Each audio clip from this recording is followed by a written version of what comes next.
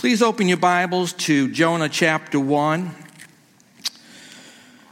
As you leave today at all four exits, we'll have some ushers handing out some chocolates, a gift from us to you. It says we love you with 1 John 4:19, because he first loved us. Amen. We love because he first loved us. Amen. Today is part 3 in our series entitled Jonah, God's Unrelenting Pursuit of You. Today we're going to read through the prayer Jonah prayed while in the belly of a great fish.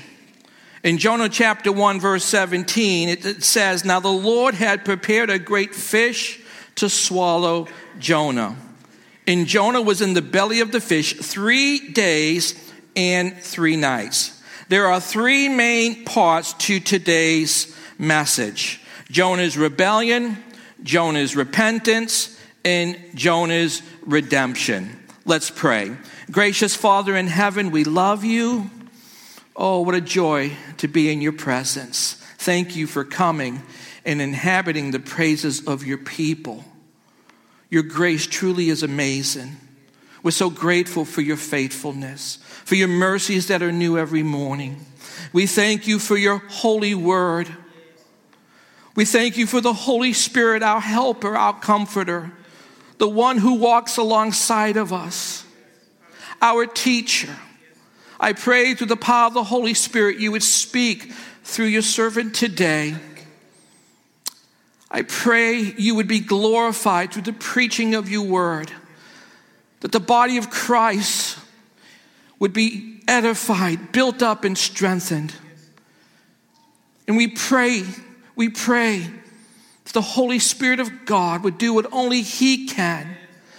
Open the hearts of the seekers, those who are searching, looking for a Savior. We pray through the power of your Spirit you would open hearts and minds to the truth of the gospel of Jesus Christ. For Jesus alone saves. He is the Savior of the world. He's not a Savior. He is the Savior. And so we pray that this reality, this truth would come alive in hearts of individuals here today. We give it all to you. We ask humbly in the beautiful, powerful, redeeming name of our Savior, Jesus Christ. And all God's people say, amen. Jonah's rebellion, Jonah's repentance, and Jonah's redemption. We'll begin with Jonah's rebellion in chapter 1. We've looked at chapter 1 the last couple of Sundays. The prophet of God disobeys God's call and rebels against him. God told Jonah to go east to Nineveh, but he runs the opposite direction and goes west to Tarshish. Well, he tried. He had a wrong attitude toward the will of God. Jesus said, pertaining to the will of God, in the Gospel of John chapter 4 verse 34, "My food is to do the will of him who sent me and to finish his work." To Jesus, the will of God was food that satisfied him in every way. To Jonah, the will of God was foolishness that soured him and caused him to run the other way.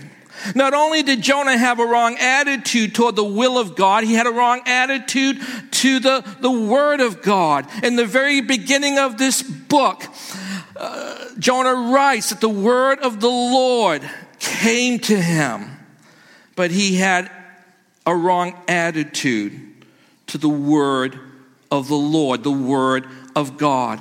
Jonah thought obeying God's word was optional. Maybe there's some of us who have a little bit of that Jonah in us. We think that obeying God's word is optional.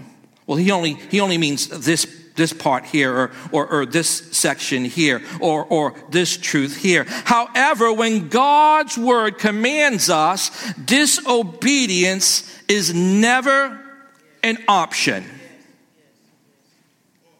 Amen? Or oh me. Jesus asked, In the Gospel of Luke chapter 6, verse 46, "But why do you call me Lord, Lord, and do not do the things which I say?"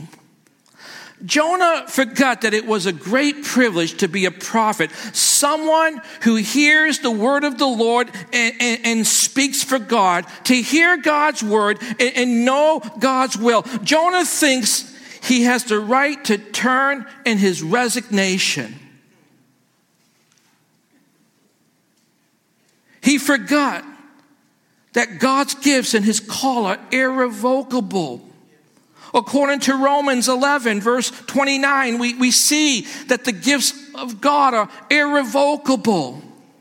At one time or another during their ministries, Moses and Elijah and Jeremiah felt like giving up, but God wouldn't let them.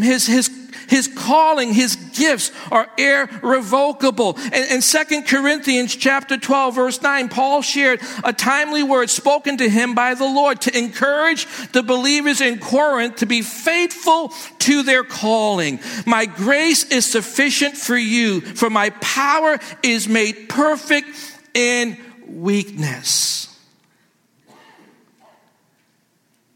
In our greatest point of weakness, God's strength is made known, not only to us, but to those who see us.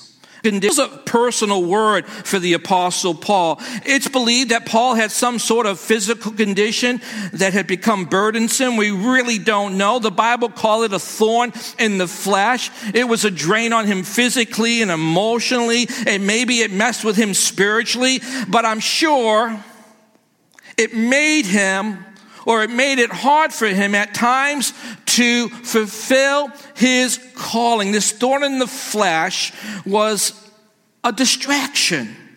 He pleaded, as you read through 2 Corinthians chapter 12, he pleaded with the Lord for it to depart from him. But instead, God basically told him that he was going to have to live with it for the rest of his life. But at the same time, God gave him grace to face it.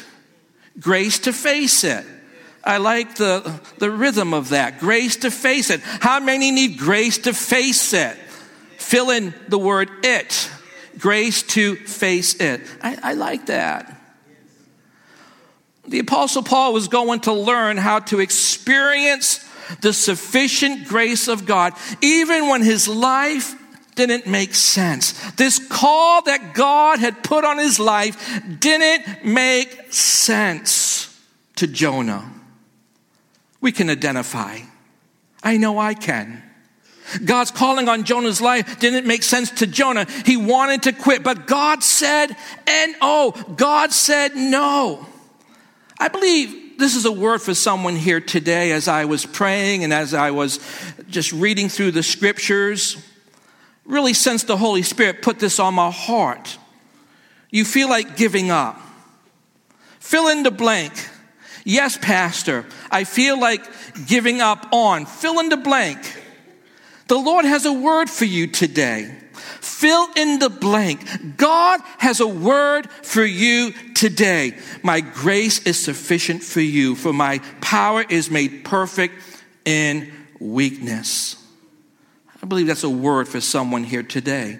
A specific word for someone here today. You see, from heaven's perspective, grace, God's grace is always enough. God supplies us with as much grace as we need for every single situation we face. Just suppose that God came to you today and said, I'm going to give you something in your life that you won't necessarily like, but it's something that you need. How would you respond? You see, Jonah needed Nineveh as much as Nineveh needed Jonah. It's in doing the will of God and obeying the word of God that we grow in God's grace and become more like Christ. Jonah had a wrong attitude toward the will of God. He had a wrong attitude toward the word of God and toward his circumstances. Jonah on the run. He thinks his circumstances were working in his favor. He fled to Joppa and found just the right ship waiting for him. We talked about this a couple of weeks ago. A ship going west to Tarshish. He had enough money to purchase his ticket, and he boards the ship and even found a good place down in the lowest part, the text tells us, of the ship to sleep and not be bothered by anyone. He didn't want anything to do with anybody on that ship. He wanted to be left to himself. In church, it's possible to be out of the will of God and still have circumstances appear to be working on your behalf. While rebelling against God, you can have a false sense of security, thinking and feeling like everything is going in your favor. Jonah was misreading his circumstances. There's always a calm before a storm. Jonah had a wrong attitude to the will of God, the word of God, his circumstances. And he had a wrong attitude toward the Gentiles. And instead of wanting to help them find the true and living God, he wanted to lead them to their spiritual darkness and death. This is important that we understand. Jonah the Jew becomes a curse instead of a blessing. You see, God called the Jews to be a blessing to all the nations of the earth. Genesis chapter 12, verses 1, 2, and 3 says, "Now the Lord has said to Abram, get out of your country, from your family, and from your father's house, to a land that I will show you. I will make you a great nation. I will bless you and make your name great, and you shall be a blessing. And I will bless those who bless you, and I will curse those who curse you. And in you all the families of the earth, all the nations of the earth shall be blessed." You see why it's so important that we stand with Israel. Just a little side note. Jonah had no interest in being a blessing to the Assyrians in Nineveh. He had none. We've talked about this the last couple of weeks. He hated the Assyrians. They were evil. They were wicked. They were barbaric. They took the lives of many of his people, of his own family members. Whenever the Jews were out of the will of God and disobeying the word of God, they brought trouble instead of blessing. We see in the Old Testament twice Abraham brought trouble because he lied. We see this in reading Genesis chapter 12 and Genesis chapter 20. Achan in the Old Testament brought trouble to Israel's army because he robbed God. And we see this in reading Joshua chapter 7. Jonah brought trouble to a boatload of sailors because he rebelled against the will of God and against the word of God. In church, the same is true of us. When we rebel against the will of God and the word of God, instead of bringing blessing, we bring trouble, lots of trouble. Not only to ourselves, but oftentimes to those that are closest to us, to those that we love the most. Where in your life, here's a wonderful question to ask ourselves, where in your life are you rebelling against the Lord? When we say no to God, we are rebelling against God. Jonah no longer hearing the voice of God because he stopped listening to the word of God. When you say, Pastor, I'm not hearing the voice of God. When you stop listening to the word of God, you're going to not hear the voice of God. Jonah no longer hearing the voice of God because he stopped listening to the word of God. And so the Lord chose to speak to Jonah through his work. He speaks to him through the sea. He speaks to him through the wind. He speaks to him through the rain. He speaks to him through the thunder and even in the belly of a great fish. What really hit me here is how everything in nature obeyed God except his prophet. The sea obeyed him, the wind obeyed him, the rain obeyed him, the thunder obeyed him, and this great fish obeyed him, but his prophet didn't obey him. The one thing made in his image and likeness didn't obey him. Are you obeying God? Jonah suffers because of his rebellion. Charles Spurgeon said that God never allows his children to sin successfully, and Jonah is proof. You might get away with it for a while, but the reality is you're not getting away with it. It's going to come to roost.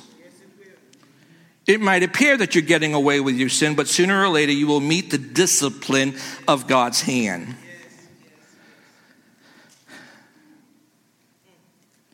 Church, for us to rebel against God's will and disobey God's word as Jonah did is to invite God's discipline into our lives. How many right now are giving an invitation to God to discipline you because of your disobedience? Pastor, you're asking a lot of questions today. I want to ask you another one. Are you rebelling against the will of God? Are you rebelling against the word of God? To say no to God is to rebel against God. When God speaks, it's not optional. In Jonah chapter 2, verses 1 through 9, Jonah prays a prayer of repentance. There are several things we learn from his repentance, but before we walk through his prayer of repentance, I think it's important that we have a biblical understanding of repentance. The Bible says in the Gospel of Luke chapter 15, verse 7, there will be more joy in heaven over one sinner who repents than over 99 just persons who need no repentance. True repentance is key to life transformation. Let's consider a couple of important truths about biblical repentance. But before we do, let's consider for just a moment what it is not. Number one, repentance is not confession.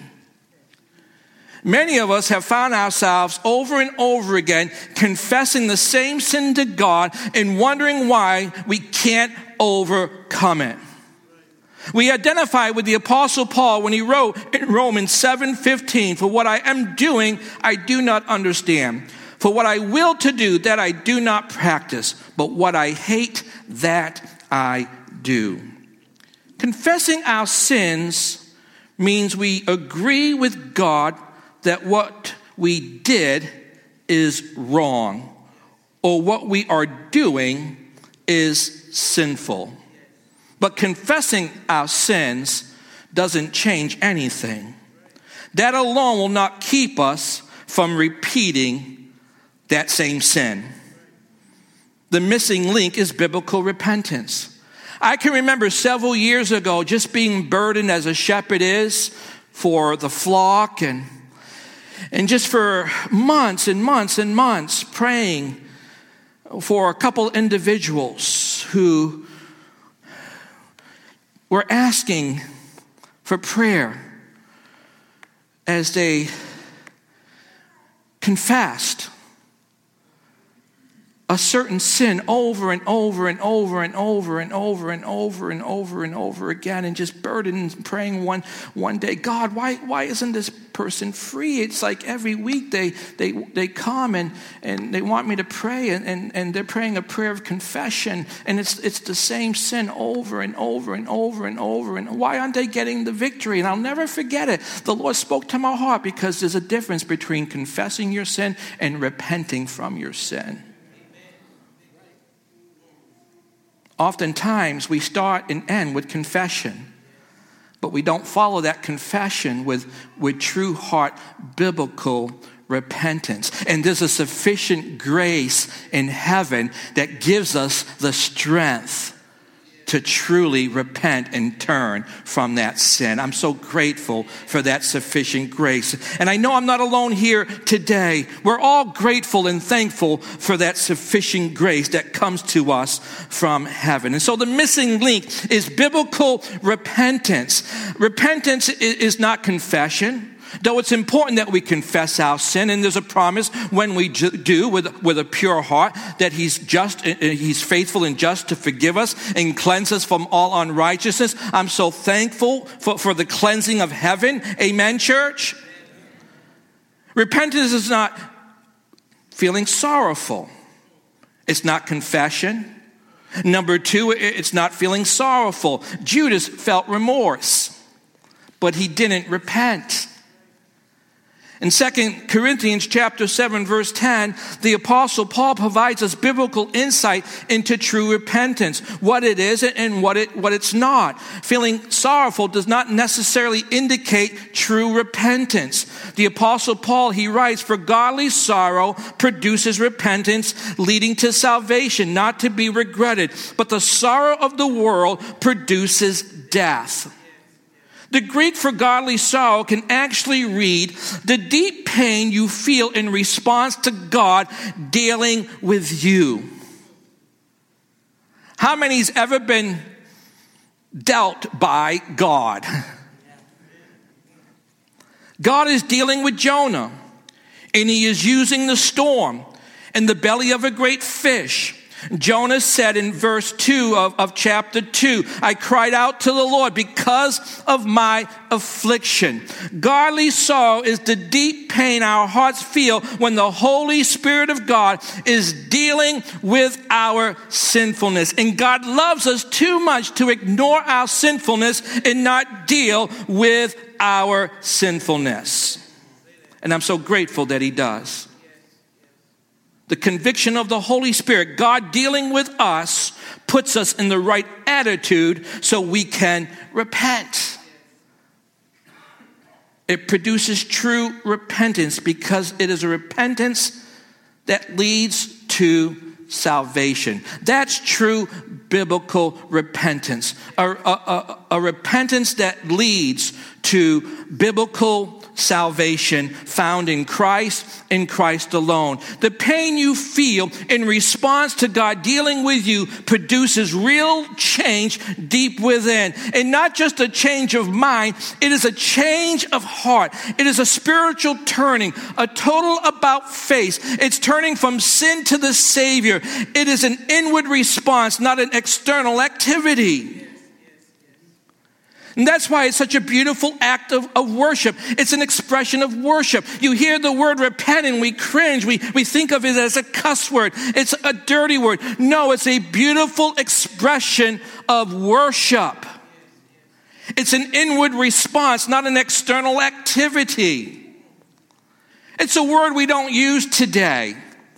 It's what a lot of the millennials say is one of those outdated words that we don't use in our vocabulary. It's outdated. And so there's so many biblical terms today that we don't use in our culture because they're out of style. But they're rich in depth and truth and meaning that gets lost. We try to find a different word and it really weakens the word that God uses, both in the Hebrew and the Greek. Repentance, church, is not something to be feared or to cringe. It's a beautiful expression of worship. It's turning our hearts to God. The Greek word for repentance refers to a complete, radical, total change in a person's thinking, believing, and living. Amen. It is an inward response with real outward evidence. Fruit worthy of repentance. The Bible talks about fruit worthy of repentance. There's a real clear evidence, not only to you, but those who know you. Now, on the other hand, worldly sorrow is lamenting without repenting. This means someone is sorry because they got caught and now must pay the consequences. They're grieved because of their personal suffering, because of their personal pain, not because they have sinned against the Lord and have offended and grieved him. In the Old Testament book of 1 Samuel chapter 15, when King Saul had conquered the Amalekites, we read how he disobeyed the Lord's instruction by sparing their king and the best of their flocks and herds. He was confronted by the prophet Samuel about his sin, his disobedience. As you read through the story in 1 Samuel chapter 15, Saul made excuses. He insisted that he had obeyed the Lord. He shifted the blame. You see, the sorrow of the world always shifts the blame. In 1 Samuel chapter 15, verse 21 says, "But the people took the plunder, sheep and oxen, the best of the things which should have been utterly destroyed, to sacrifice to the Lord your God."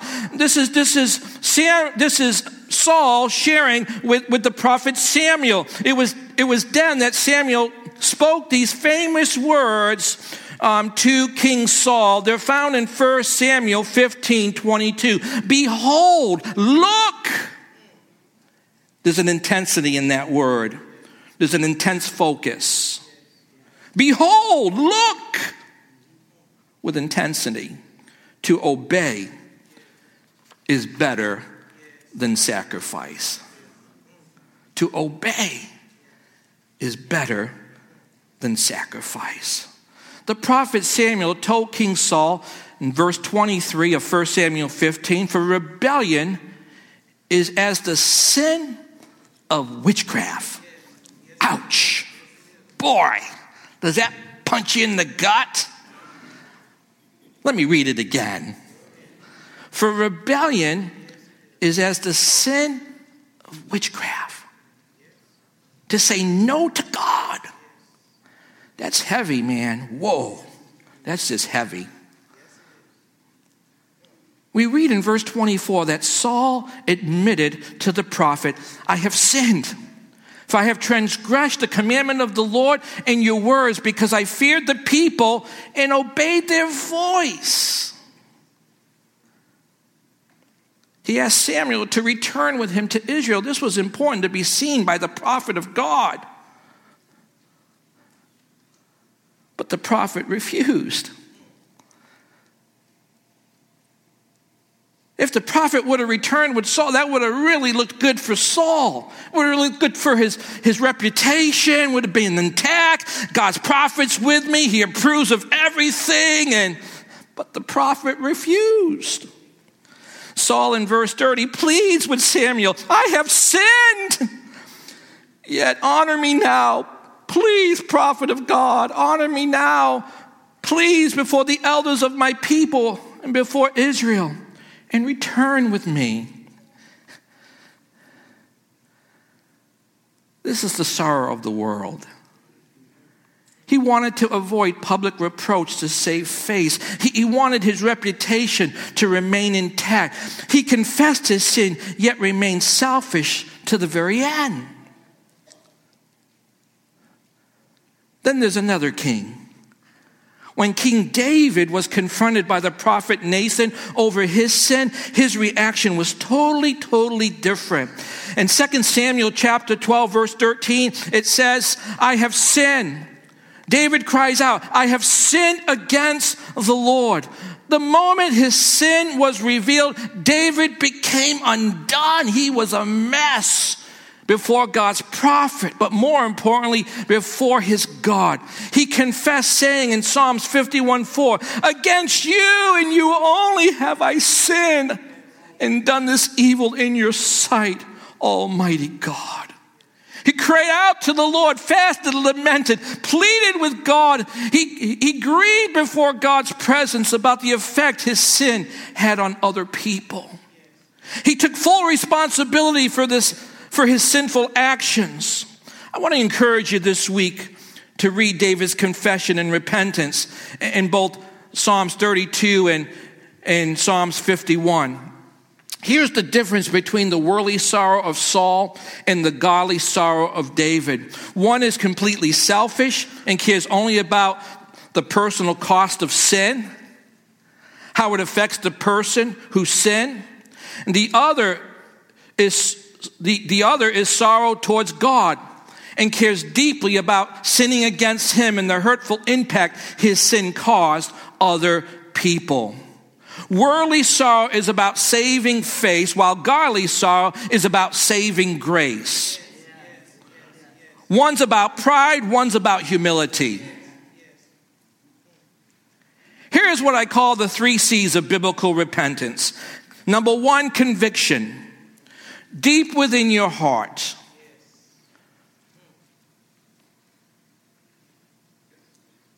The Holy Spirit reveals the sin.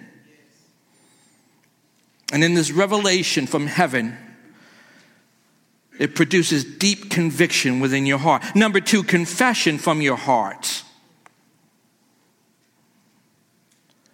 And number 3, change in your heart.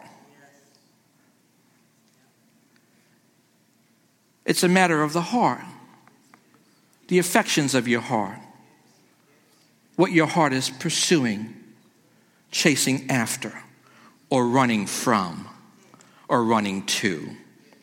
As we read through Jonah's prayer today, we see Jonah change. He's moving from a place of rebellion to a place of repentance. He's moving from a place of being disciplined by God to a place of dedication to God. Let's pick up his story in Jonah chapter 2, verse 1. Then Jonah prayed to the Lord his God from the fish's belly. Verse 2, and he said, I cried out to the Lord because of my affliction. Notice his prayer was born out of affliction, not affection. He cried out to God because he was in danger, not because he delighted in the Lord. Now, he wants God's will simply because it's the only way out of his dangerous, life-threatening situation. Like so many people today, Jonah saw the will of God as something to turn to in an emergency, not something to live out every day in one's life by the grace of God, by the sufficient grace of God. Now, Jonah is experiencing what the pagan sailors experienced during the storm. He felt what it was like to perish, to be helpless, to be hopeless. As he dropped into the depths, God was reminding Jonah of what the people of Nineveh were going through in their sinful condition. They were helpless and they were hopeless, just like Jonah in the belly of the fish. Church, it's good for God's people, for us, to remember what it's like to be lost and without hope. Jonah needed to be reminded. And so do we.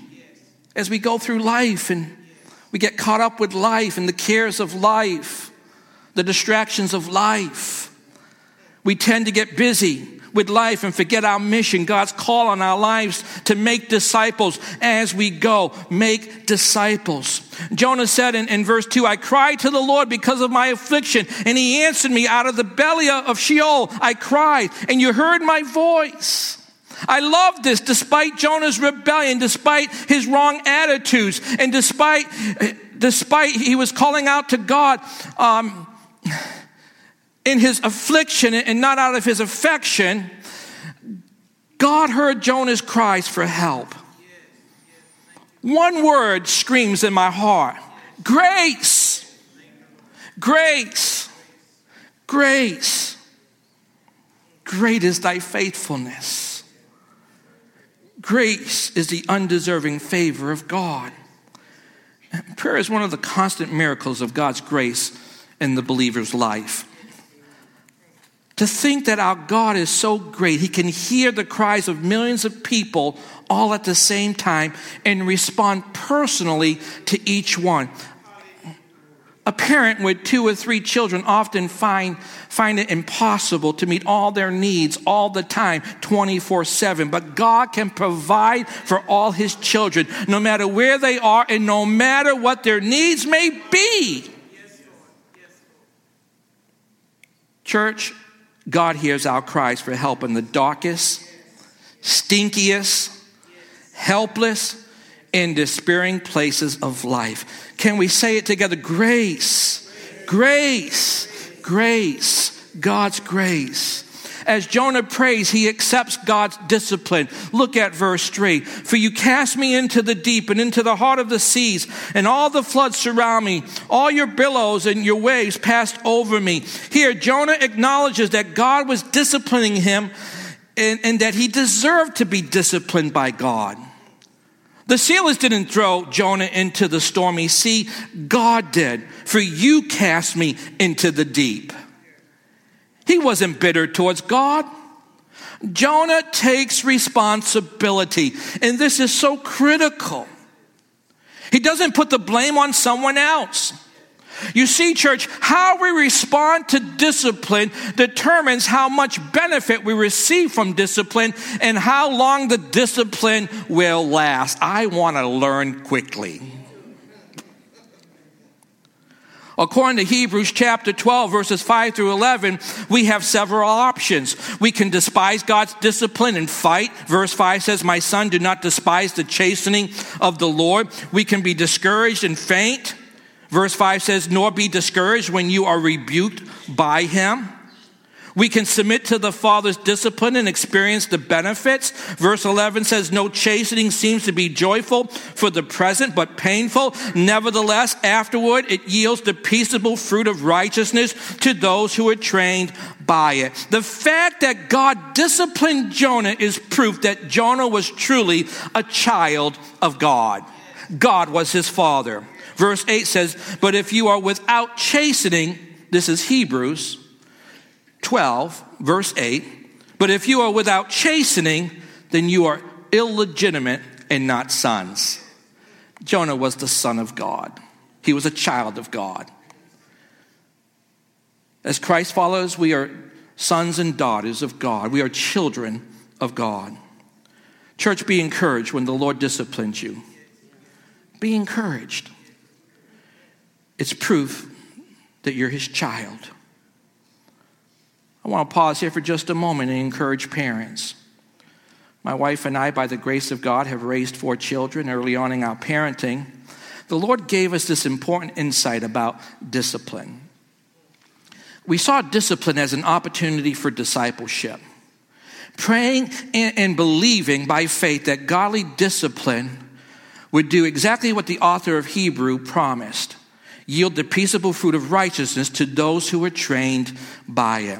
And I can remember one summer day, one of our sons was playing catch in the backyard with his cousin.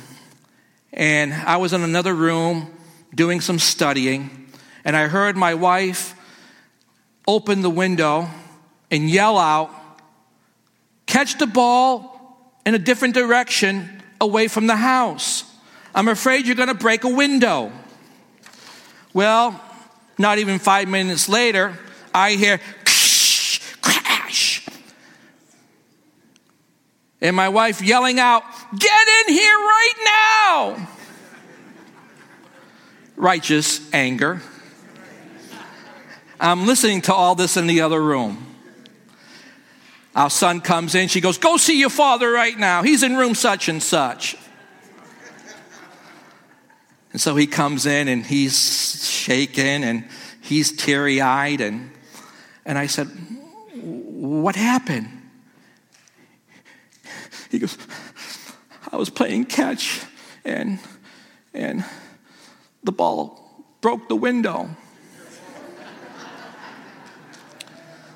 I said, no, please tell me, what really happened? He goes, Dad, we were playing catch and we broke the window in the kitchen. I said, no, please, think about your answer. What happened, son? What did you do? He goes, Dad. I said, no, son, think about your answer. He goes, Dad, I told you we were playing catch and we broke the window with the baseball. I said, son, no. That's not what you did. I said, you disobeyed your mother. And the result of that is a broken window. I said, let's talk about why God instructs us to obey him.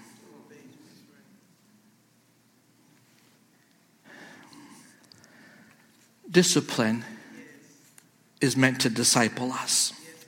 Amen? Well, some of you might want to know how I discipline my son. Well, that's between us. God's discipline is not meant to be demeaning. It's not meant to discourage us or destroy us. It is meant to disciple us, train us. Its purpose is to make us more like Jesus. Mom and Dad, the greatest ministry calling on our life is to disciple our children. There's not a greater work we can give ourselves to. There's not a greater work.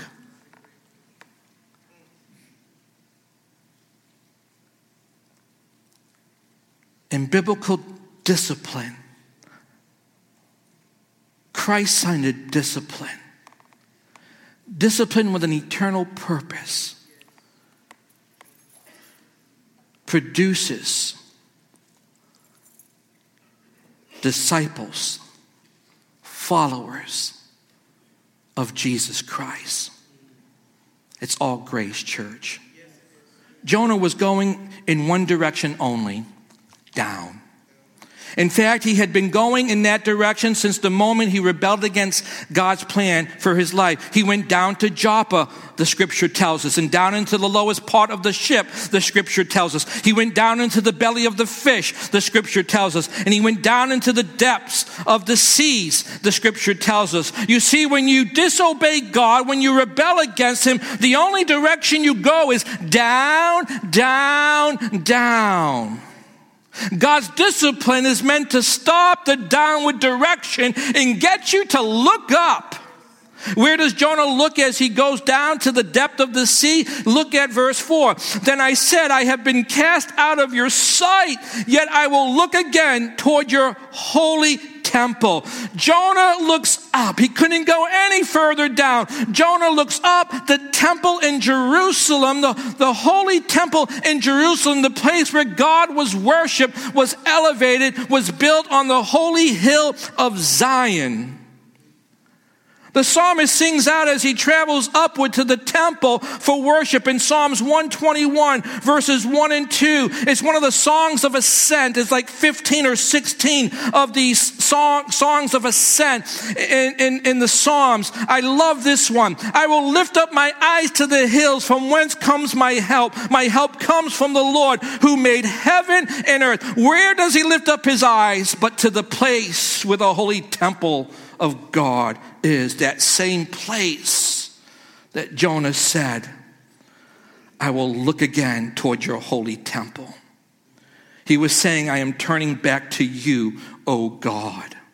Church, God loves us so much that God will do whatever it takes to bring us to the place where we remember him. Although Jonah was a prophet, it had been a while since he had talked honestly with God.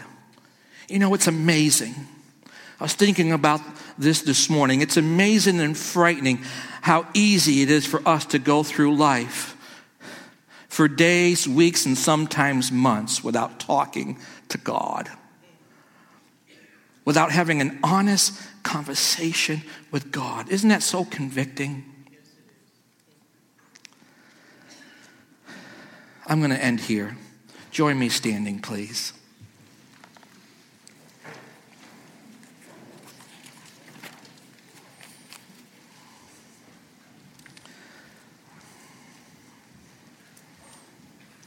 When King Solomon dedicated the temple in Jerusalem, he asked God for this special favor. We read it in 1 Kings chapter 8, verses 38 through 40. Whatever prayer, whatever supplication is made by anyone or by all your people Israel, when each one knows the plague of his own heart, the true condition, and spreads out of his hands toward this temple, then here in heaven, your dwelling place, and forgive and act, Almighty God, and give to everyone according to his ways, whose heart you know. For you alone know the hearts of all the sons of men, that they may fear you all the days that they live in the land which you have given to your fathers, to our fathers. Jonah claimed that promise. And then he surrenders to God's will, and he admits that there were idols in his life. An idol is anything that takes away from God's affection.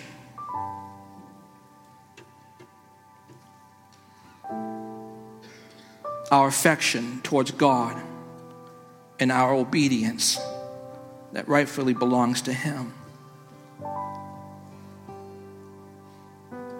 Jonah had some idols in his life.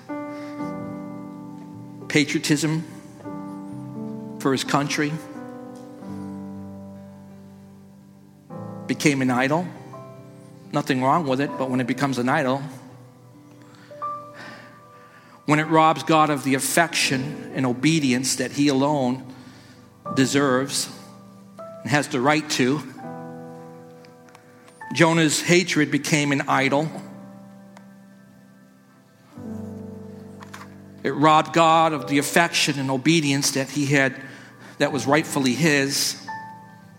Let's ask ourselves as we wrap up here today, what are the idols in our lives that take away from God the affection and obedience that rightfully belong to him? I'm throwing a lot of questions at us today. It's good to ask questions. It's good to ask God to search our hearts and to reveal anything that's not right. And so before we close today, before we thrust into the week and all the noise and busyness and responsibilities and all those distractions that oftentimes keeps us from that place where we can really hear from God, let's take a moment right now. What's the Holy Spirit saying to you today?